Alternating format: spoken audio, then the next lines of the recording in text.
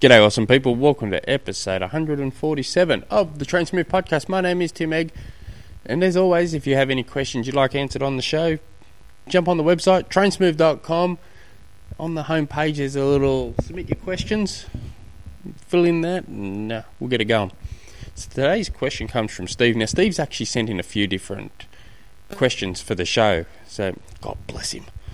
I do like your questions, so definitely keep them coming, because especially if you've got multiple questions, we start seeing a little picture, and we can start almost following the athlete's journey as we're going along.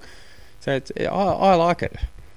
So today's question is, on my swims, should I be swimming 1 to 1.3 miles every time, or should I go about, how should I go about my swim? I swim 1.3 miles today, and want to know if I should be doing that 2 to 3 times a week. So that's a pretty cool question. Now, to add some more content into this, Steve's training for 70.3. So I'm getting better with miles. I'm bloody being an Aussie. Everything's kilometres for me. So I've always got to refer back to, right, what's that? Well, it's 1.6 Ks. And so I've always got to convert it in my head. I was mucking around, just on a bit of a side note here, I was mucking around with my Garmin. I set it up for miles so I can try and get a better understanding. And geez, it did my head in. I'd be running at a certain amount of miles per hour, and then I've hit this amount of miles, and I spent the entire run trying to convert it back to kilometres in my head.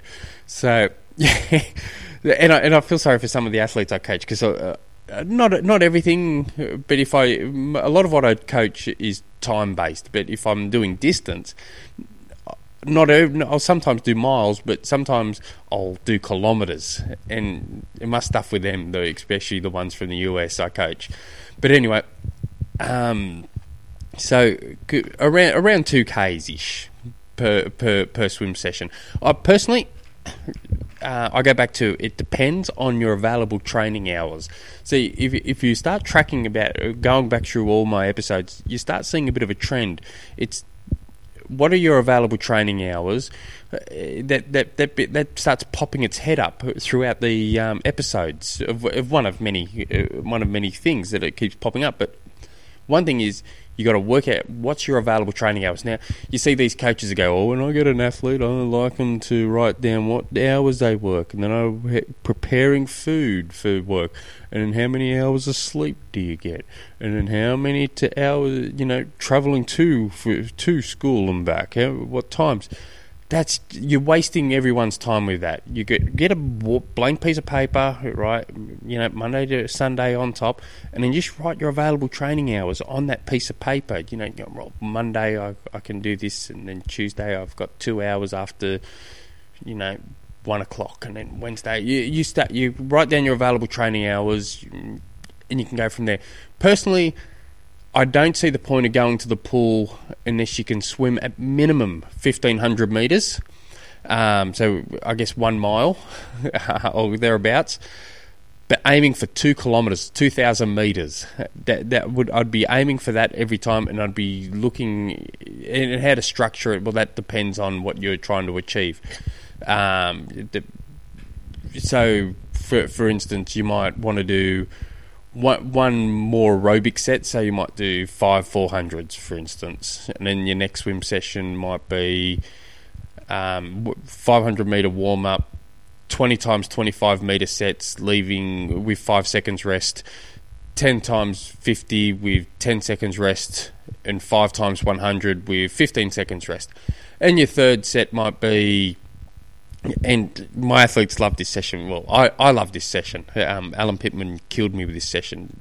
Got me to do it hundreds of times.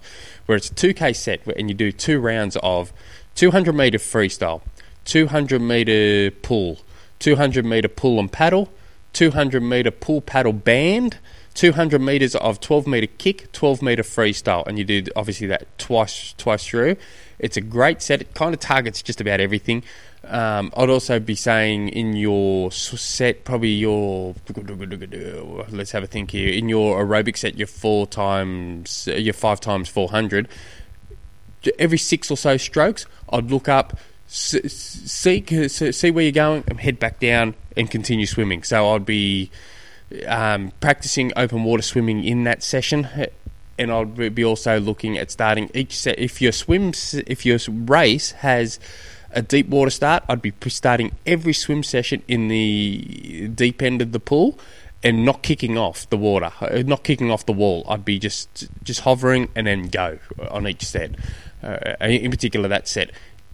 If you're going to replace any of these sessions with actual open water swimming, I'd be replacing you 5 times 400, and you might do that particular block as I just get those 3 sessions over a 4-week period, and then you change it. Now, answer your question: should you be going 2 to 3 times a week?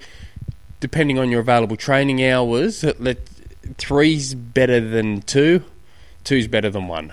So I'd be